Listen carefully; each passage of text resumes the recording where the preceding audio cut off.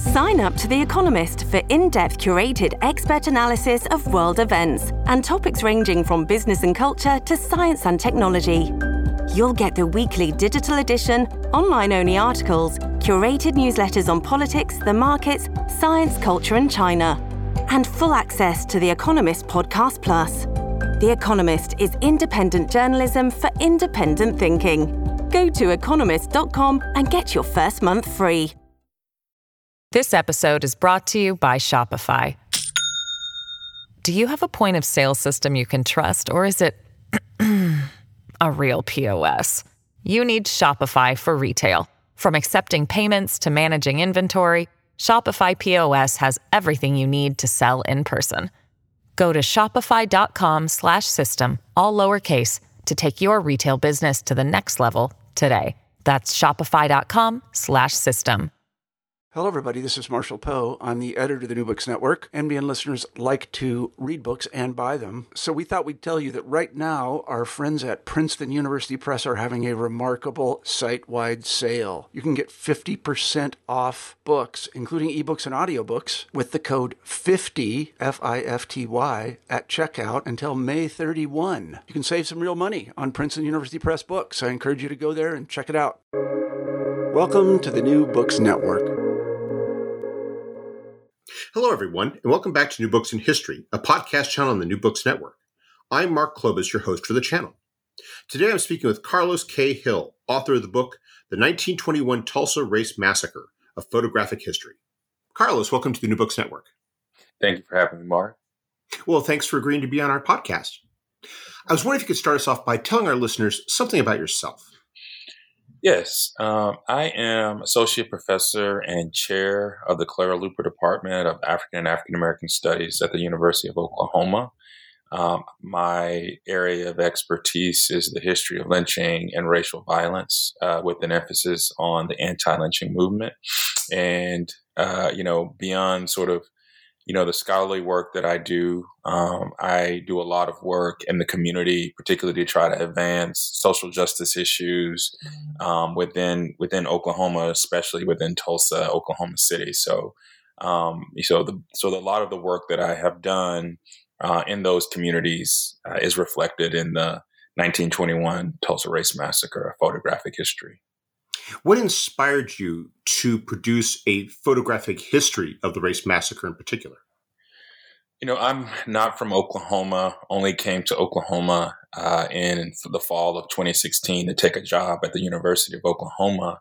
But shortly after arriving here, I made a trip to Tulsa, and it was a kind of a transformative trip because I heard Tiffany Crutcher speak, who spoke eloquently about Terrence Crutcher, her brother, who was shot and killed by a police officer in Tulsa. Tiffany has since then become one of the foremost and fiercest sort of advocates for defunding the police, as well as sort of transformative institutional change in terms of policing. And so I was inspired by her witness to know more about Tulsa. But ultimately, I think it was my interactions with some of the key stakeholders in Tulsa around the history of the race massacre, listening to them tell stories about what occurred, listening to members of the community that I came in contact with talk about the history, as well as just walking around the Greenwood district, where you see murals and memorials to this history. I just was inspired by what I was seeing and what I was hearing, beginning in 2016 and into 2017. And so by the summer of 2017, I had just kind of decided that I was going to write a book on the race massacre. I didn't know what it would look like. I didn't know how I was going to actually accomplish it by the centennial. But I was certainly inspired by the community to do so. It's a very interesting book, and it's one that I want to get into more detail about. But before we do, I was wondering if you could give us a brief overview of the Tulsa Race Massacre, how it began, what happened during those 2 days, and then a bit about the aftermath. So give us a frame of reference before we delve into the photos themselves. Yes. So the Tulsa Race Massacre, I believe, is the deadliest outbreak of anti-Black violence in American history. And I would say the deadliest single sort of instance / outbreak of anti-Black violence in American history that resulted in a 35-block area being completely destroyed, over 200 businesses wiped away, over 1,200 homes burned to the ground, and nearly, we believe, 300 people killed as a result of the violence. And so, on May 31st and June 1st is when the violence and destruction occurred to the community. That violence was provoked by an allegation that a Black young man, Dick Rowland, had sexually assaulted in an elevator in downtown Tulsa a white girl, Sarah Page, who was, I believe, 17 years of age. And so the allegation that Sarah Page had been raped by a Black man, young Black man, Dick Rowland, is what sparked the violence. But I would say that the real reasons for why the massacre occurred and why it escalated was because of the deep resentment that whites had or held toward the Greenwood district, or more affectionately known as Black Wall Street.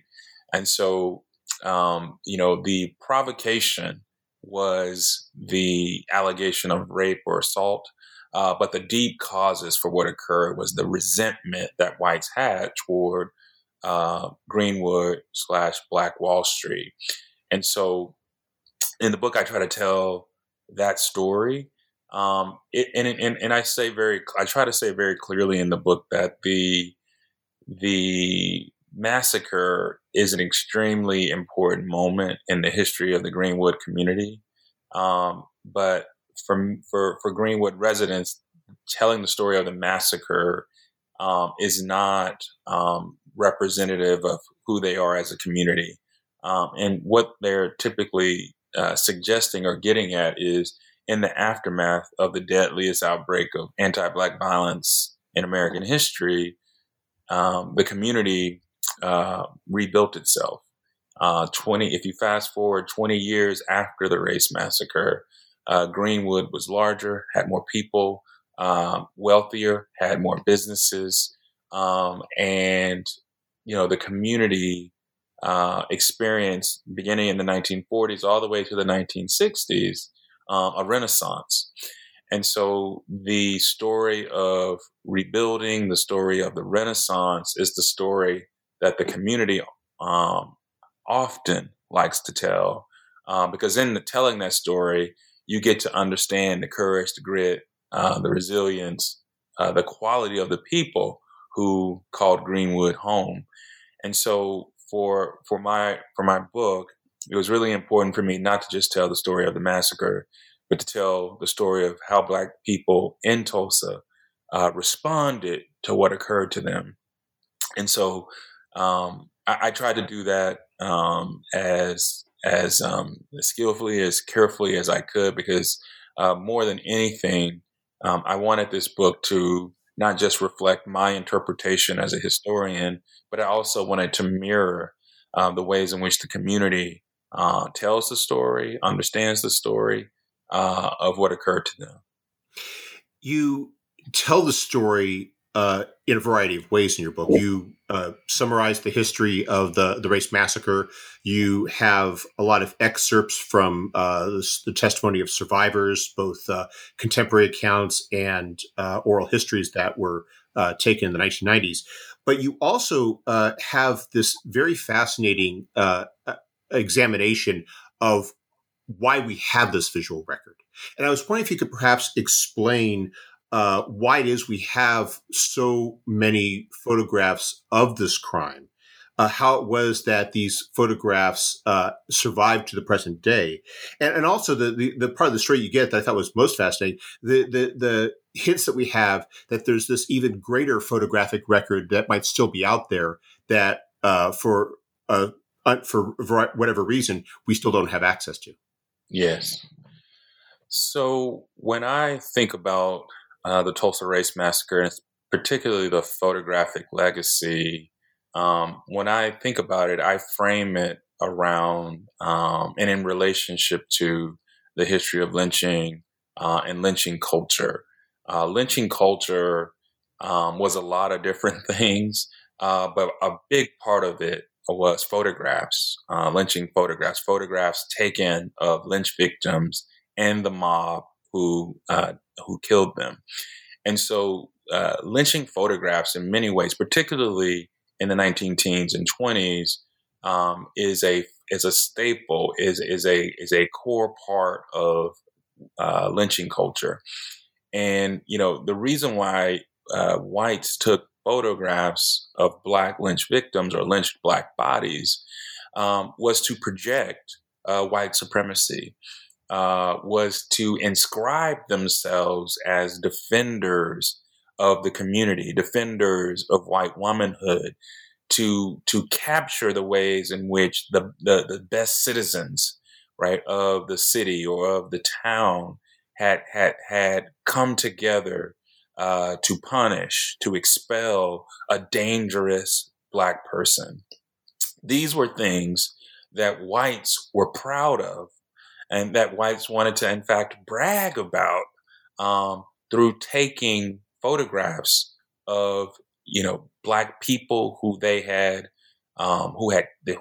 killed, who they had reasserted control over. And so lynching culture was about terrorism. It was about punishing Black bodies, but at the end of the day, it was about projecting white supremacy and allowing whites opportunities, creating opportunities for whites to document their participation in this culture, but also to inscribe themselves in this culture in ways that were very visual and very compelling. And so this is why, there were hundreds of photographs of lynchings taken during the lynching era, which, is about 1880 to 1930, although some would say it stretches into the 1950s.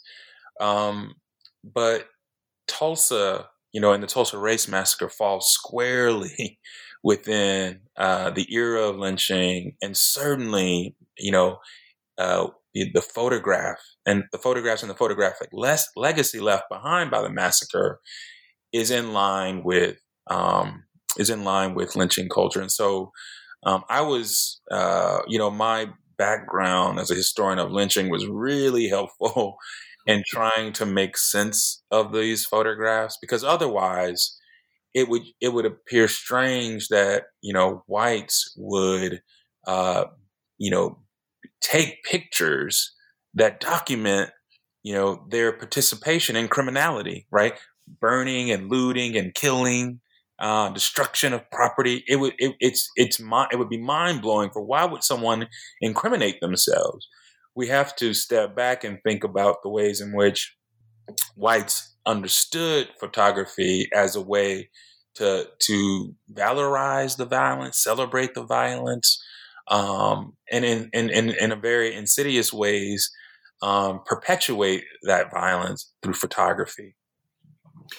I think that comes across very well in how you use the captions to describe what's happening in certain photos. Things that, if you study it for a long period of time, you might pick up on, but you make it very clear. And once you make it clear, it seems so obvious about how in so many of these photos there's a very conscious pose by, say, the armed posse members or the National Guardsmen who are brandishing weapons, oftentimes with a group of Black people in view, one armed white man with a shotgun, towering over a group of basically prisoners, and how that it underscores the degree to which the power is being projected through that image. Yeah, I mean, the photographs in the book are some of the most compelling images that I reviewed as I sort of, um, studied the more than 500 images that I was able to access through the Tulsa Historical Society, the University of Tulsa, and the Oklahoma Historical Society.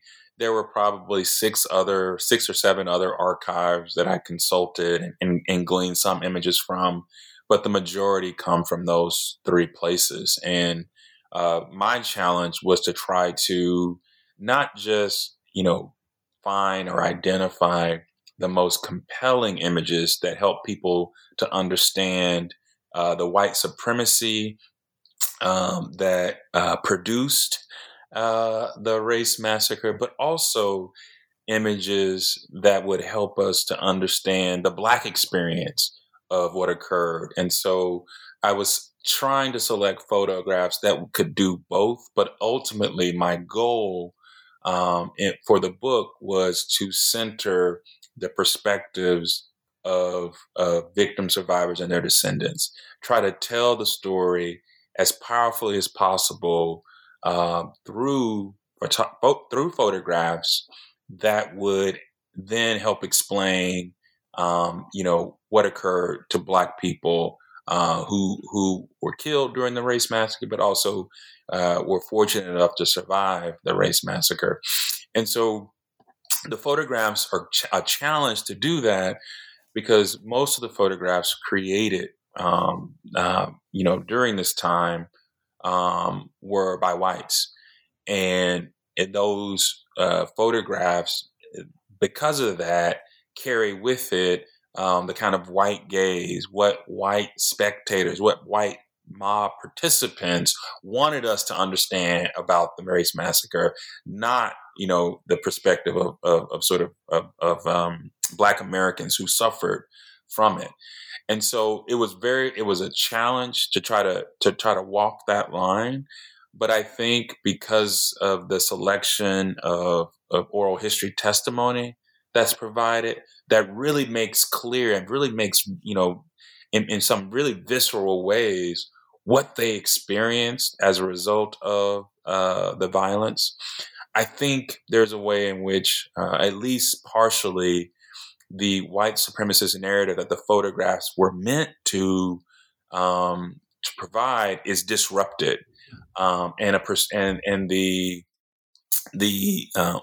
accounts of survivors just briefly, just temporarily disrupts that white supremacist gaze and allows us to see the images from the vantage point of victims and survivors. And so the reason why so many quotes from survivors were included is because I really wanted the testimony to really allow readers to reinterpret and reposition the photographs in ways that told the story from the vantage point of survivors.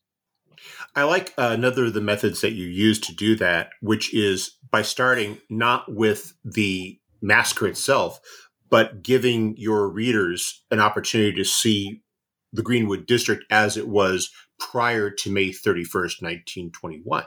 And the photos that you have there I just find to be really fascinating because they convey something of that prosperity and pride. I'm thinking in particular the photo you have of John Wesley Williams and his wife when they're sitting in their car, and to know that back then car ownership wasn't quite as widespread as it would become even by even a decade later, and yet to see someone proudly dressed nicely, sitting in his car with his family, it really does convey something of that sense of what had been accomplished in the community by the people who lived in it. Absolutely. One of my frustrations in doing a photographic history is of the race massacres, there are so few photographs of what Greenwood looked like prior to the events of May 31st and June 1st, 1921. There's just a handful of high quality images that could be reproduced for a book. And so I was frustrated by that, particularly because there's so many images of the destruction. And so, I really wanted to devote a whole chapter to that, but I didn't want it to just be images of Greenwood residents. I wanted to actually show what the community looked like, what it would have maybe even felt like to traverse Greenwood or even Greenwood Avenue, prior to 1921. But I wasn't able to do that, and so I included the small number of images because at the end of the day, I wanted people to understand that the story of Greenwood doesn't begin and end with the race massacre. In roughly a decade, or let's say maybe 15 years, the Greenwood district becomes one of the wealthiest Black communities in the country. Not the largest, but one of the wealthiest in the country. And this occurred because of the quality of the Black people that migrated to Oklahoma and then ultimately to Tulsa. And so by including an image of the Williams family, as well as the Dreamland Theater, I was trying to give readers a taste of the quality, of the caliber of people who called Greenwood home, the caliber of people who were killed in the violence, the caliber of people who ended up rebuilding Greenwood, despite the fact that they had no assurances that the violence or a mob attack would ever occur again. And so, for me, it was very, very important to make sure that, people understood that there was something, that there was a community there before, a vibrant community there before, that was destroyed, but then ultimately rebuilt. And that chapter then is immediately followed by the one detailing the massacre itself. And you begin with some testimonies, and then gradually you insert the images. I was wondering if there was an image or two in that chapter that was that you found particularly powerful or particularly symbolic of what what was happening during the massacre, and which you think really conveys the message, especially the message you're trying to convey with the book. Yes. On page, I believe 59, there's an image of a postcard, in fact,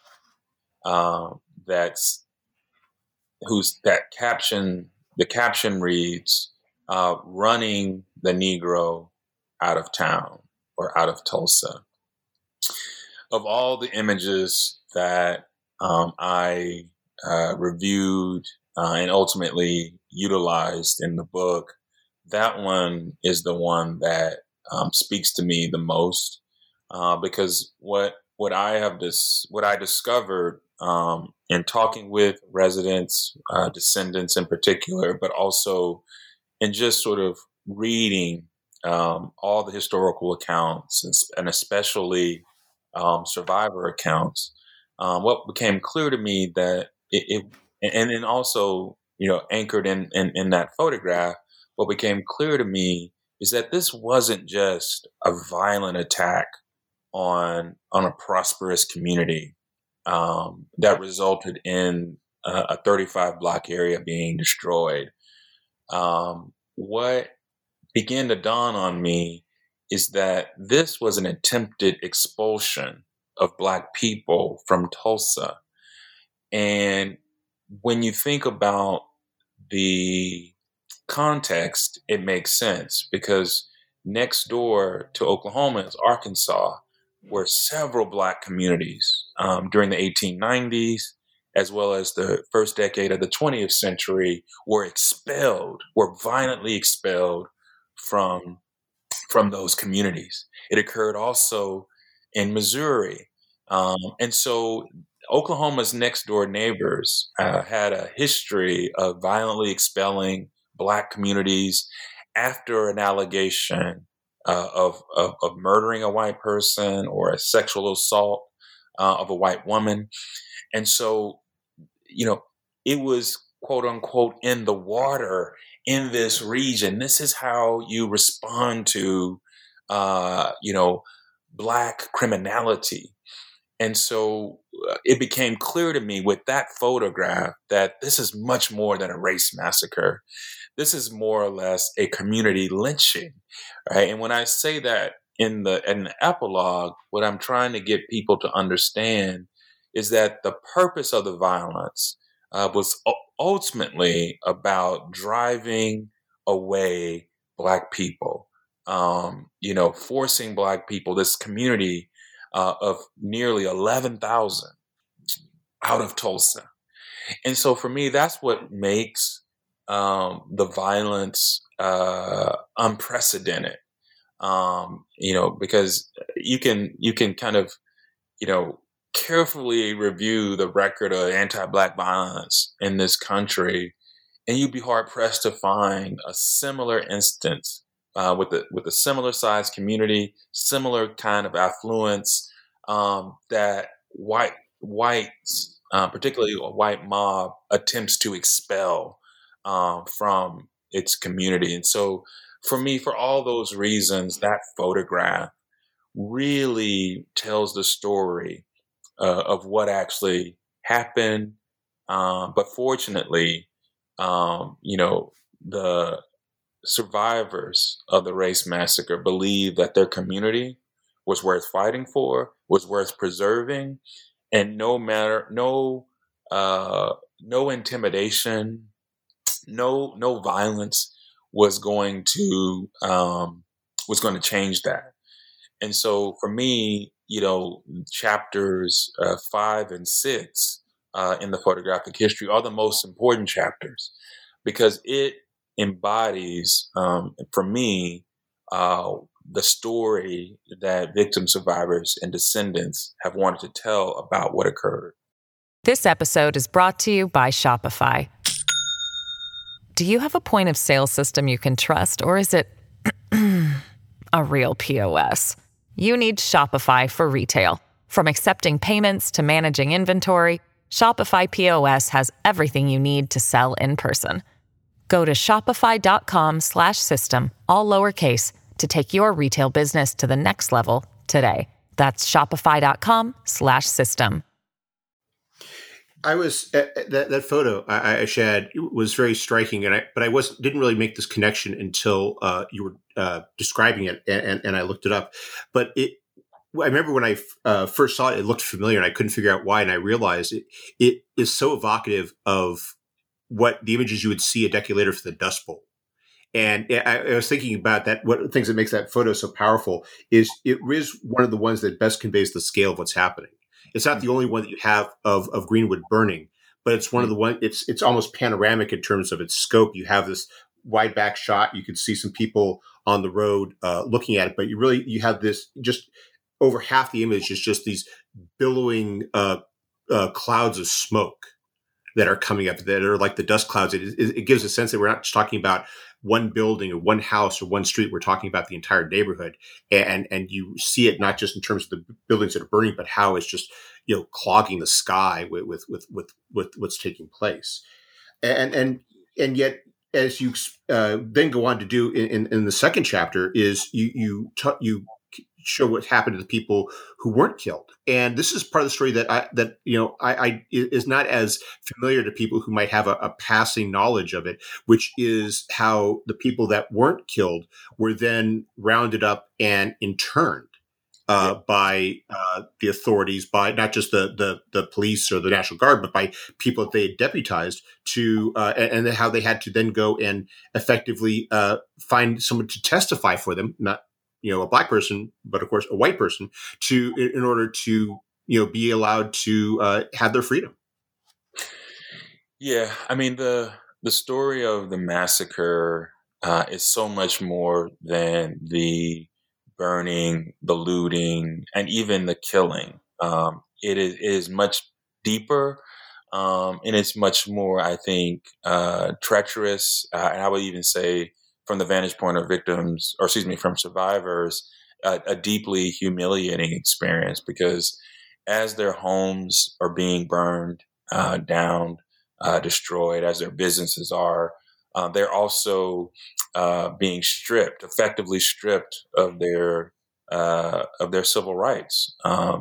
They are, being rounded up. Whites are, are the white mob, white authorities are moving house to house, forcibly removing, in many cases, black people from their homes. Most black people have barricaded themselves in their home. They're afraid to come out, because if they come out, they could be shot and killed. They could be hit by a stray bullet that wasn't meant for them, because there is, active machine gun fire. There are, projectiles.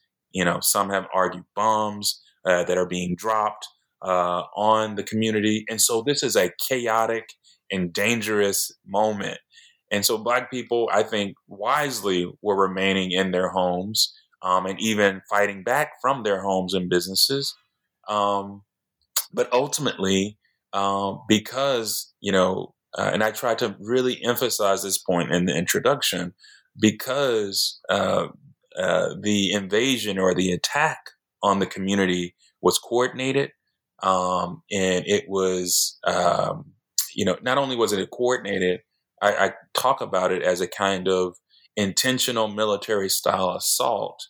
Many in the community stayed within their homes until they absolutely had to come out, until they were absolutely forced to surrender. And upon surrendering, everyone, whether they were a man, a woman, or a child, was detained. They were taken to, they were forced to show that they had no weapons, and then forced to hold their hands above their heads for the duration of their trip from their home to the detention center, to show to whites that they posed no threat. And of course, as this is happening, as they're being sort of paraded through the streets of Tulsa as kind of this defeated group,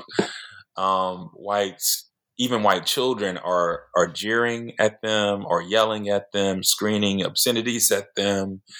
And this experience, coupled with the, watching their homes, their businesses be destroyed, watching loved ones being killed in front of them, this totality of the experience is what makes the race massacre such a wounding experience. And so when I think about what all survivors had to go through, what they would have had to sort of process and endure, in the aftermath, and how, if it were me, I don't think I would have had the resolve or the strength to turn the other cheek and roll up my sleeves and get to work rebuilding a community that had just been destroyed.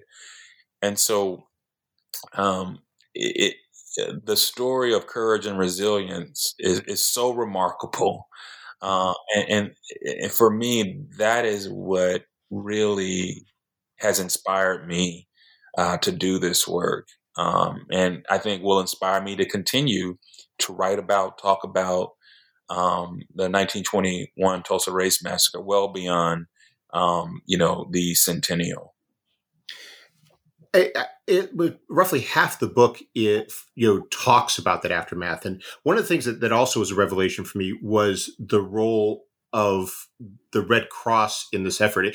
I was thinking as I was looking at the pages and the description that you have of the activities, how much it was like disaster management, how there was this short-term need to feed refugees, to provide for them, to give them housing, and then how you arrange the photographs in a way to show how from that initial effort began the reconstruction process, began the process of rebuilding the community, converting the tents into temporary homes, and then going from there to begin the process of putting the community back together. Yeah, I mean, there wouldn't be a Greenwood without the American Red Cross, I believe. Black people who, Black survivors would have just simply had very little support to not only rebuild, but just to, have medical attention, to have food, to have some basic shelter. Without the American Red Cross, the humanitarian assistance, the humanitarian efforts would have been stalled, would have maybe never even happened, because the city, while it proclaimed to the world the days after the race massacre that it would provide assistance to survivors, it would help the community rebuild. It became clear in the days following that wasn't going to happen. The energy that the city is expending is around putting up barriers to the community rebuilding, not helping the community to rebuild. And so the American Red Cross was able to kind of cut through some of that and provide the much needed food, medicine, shelter for the victims of the worst race massacre in American history. And so, because of that, these survivors talk about the American Red Cross as the angels of mercy, or as angels of mercy, because without them, it would have been extremely difficult, given the level of hostility that existed at the moment in the white community towards Greenwood. It would have been extremely difficult to rely on, city leadership or even philanthropic groups within Tulsa to do the same. And so, I think the moniker Angels of Mercy is a well-deserved one for the American Red Cross and how they responded. I think one of my favorite pictures in your fourth chapter is the one on page 187, where you have Buck Colbert Franklin and Isaiah Spears, the two attorneys who are reestablishing their law office in a tent, and you have their secretary in the between them. And I find it just such a great picture in a lot of ways, because not only do you have that that sense of it, of how they're picking up, they're getting started, but as you explain in the caption, that this was an example of how the residents of Greenwood fought back. You described how there were efforts to put building codes in place that would have made rebuilding prohibitively difficult. They fought back against that. They fought back to sue the city of Tulsa to receive some sort of compensation. And it's that one picture I think is so nicely encapsulated in a way by showing how these three people as individuals are picking up and using the tools of their community, the laws of their state, to try to reclaim what they had lost. Yeah, I mean, the Greenwood, the Greenwood district, as I mentioned, wouldn't have survived the race massacre without the assistance of the American Red Cross. But it wouldn't have also survived without the efforts of Black leaders within the community fighting on legal grounds for the community. And so the mayor of Tulsa, along with some very prominent business leaders, desired to convert the business district, or the first two blocks and then the area surrounding them, into a train depot or an industrial depot. Greenwood was situated in a really strategic area. It was between downtown and the railroads. And so for white city leaders, the Greenwood district and its business district was in the way. Tulsa had grown since the founding of Greenwood. Tulsa had discovered oil since the founding of Greenwood, or the area around Tulsa had discovered oil. And therefore the community was in this area of prime real estate.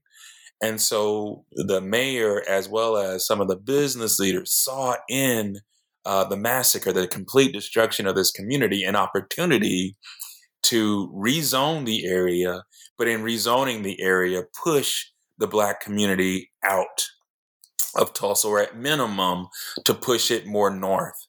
And so without the work of B.C. Franklin, Buck Colbert Franklin, who was a lawyer, who was the father of John Hope Franklin, who become, the quote unquote father of African American history, without Buck Colbert Franklin and his legal work to initially get the fire ordinance, as it was called, a temporary injunction upon it on technicalities, but then ultimately to get it invalidated, because it was, the district judges, the 3 district judges who decided it, believed that it was unconstitutional for the city to impose such an ordinance given the circumstances.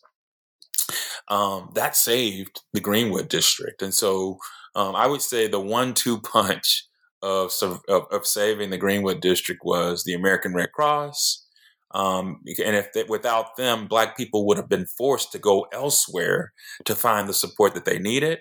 But luckily and fortunately for them, the Tulsa-based American Red Cross, as well as the national organization, because it took support from the national organization because the needs were so great in the community. Without them, community wouldn't have been able to rebuild, and certainly without the leadership of Blacks like Buck Colbert Franklin and others, seeking to invalidate the fire ordinance, the community wouldn't have been able to rebuild. One of the things you do in the book that I think does a nice job of conveying the process of reconstruction is you have photos of certain key buildings. And I'm thinking, for example, of the Williams Dreamland Theater or the Baptist Church. And you were able to find photos of what they looked like beforehand. You have photos of what happened to them during the race massacre. But then you also, in that final section, have photos of the reconstruction process. And it's fascinating to see these, and kind of because that it's a great visual timeline of that process of achievement, destruction, rebuilding, and how by the time you get to the end of that chapter, you see the Greenwood Street again with all the buildings up again, and that process of recovery well underway. Yeah, I mean, it's remarkable how quickly Greenwood residents were able to begin to rebuild. I mean, days following the massacre, Black people, Black, survivors are building temporary structures, putting up tents on the sites where their homes used to be. Same with businesses.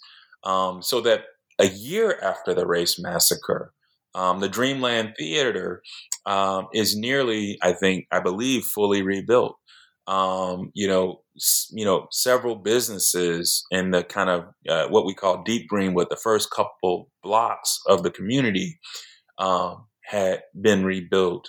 And so, and also homes where temporary structures were transitioning, a year later from those temporary structures to actual homes. And so for me, it's truly inspiring to see just the kind of tenacity in the face of white intransigence that Greenwood residents displayed. I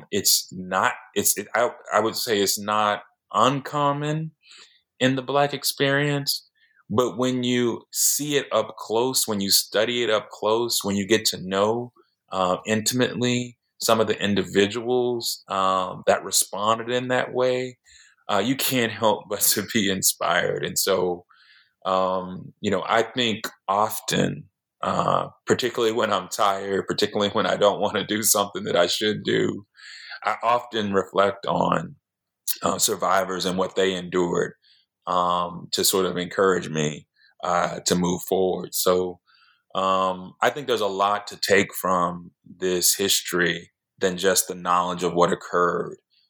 There's so much that we can learn from the individuals who died as a result of the violence, but also those who survived and then responded to the violence and the destruction thereafter. And so for me, that's I think this book emerged from the inspiration that I have continually experienced as I sort of reflect on, survivors and how they responded. I think you do a really nice job of conveying that in the final chapter, where you have the pictures of the survivors that were taken, decades later, the pictures that were taken in the 1990s, early 2000s. And it really does, in the way you couple that with excerpts from their testimonies, it really does underscore that point that you're making about the importance of the survivors and how they persevered through it without never forgetting what they went through. Yeah, for me, it's the reason why the images are so important, and they are also, and I don't really speak to this so much. I may have a passing mention of it, but the smiles of survivors, those individuals had loved ones that were killed. They were nearly killed. They witnessed their beloved Black Wall Street destroyed. They participated in its rebuilding. They saw its reemergence as a community, and they were a staple part of that. And so for me, it was important not just to share photographs of them, but to share a photograph of them smiling and to show how those individuals, despite what happened to them, live these lives of resilience, live these lives of great substance, and the smiles help capture that. And so the book, in many ways, is devoted to victim survivors and their descendants, but especially the survivors who had to endure the aftermath of the deadliest race massacre in American history. Well, we've taken up a lot of your time, but before we go, could you tell us what you're working on now? Oh, I have too many projects. Too many. I'm overwhelmed by the work that I need to do in the next 2 to 3 years. But as much as I am committed to telling the story of the race massacre, I should say for the race massacre, I'm working on a white eyewitness account of what occurred. We wanted to perhaps have that ready for the centennial, but it's just too much work to do to get that ready for publication.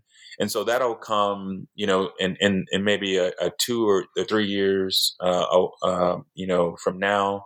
But what's on my heart and, what I think about daily is the story of Clara Luper in the 1958 Oklahoma City sit-ins. I'm contracted with the University of Oklahoma Press to create a new edition of Clara Luper's account of the 1958 sit-ins, Behold the Walls.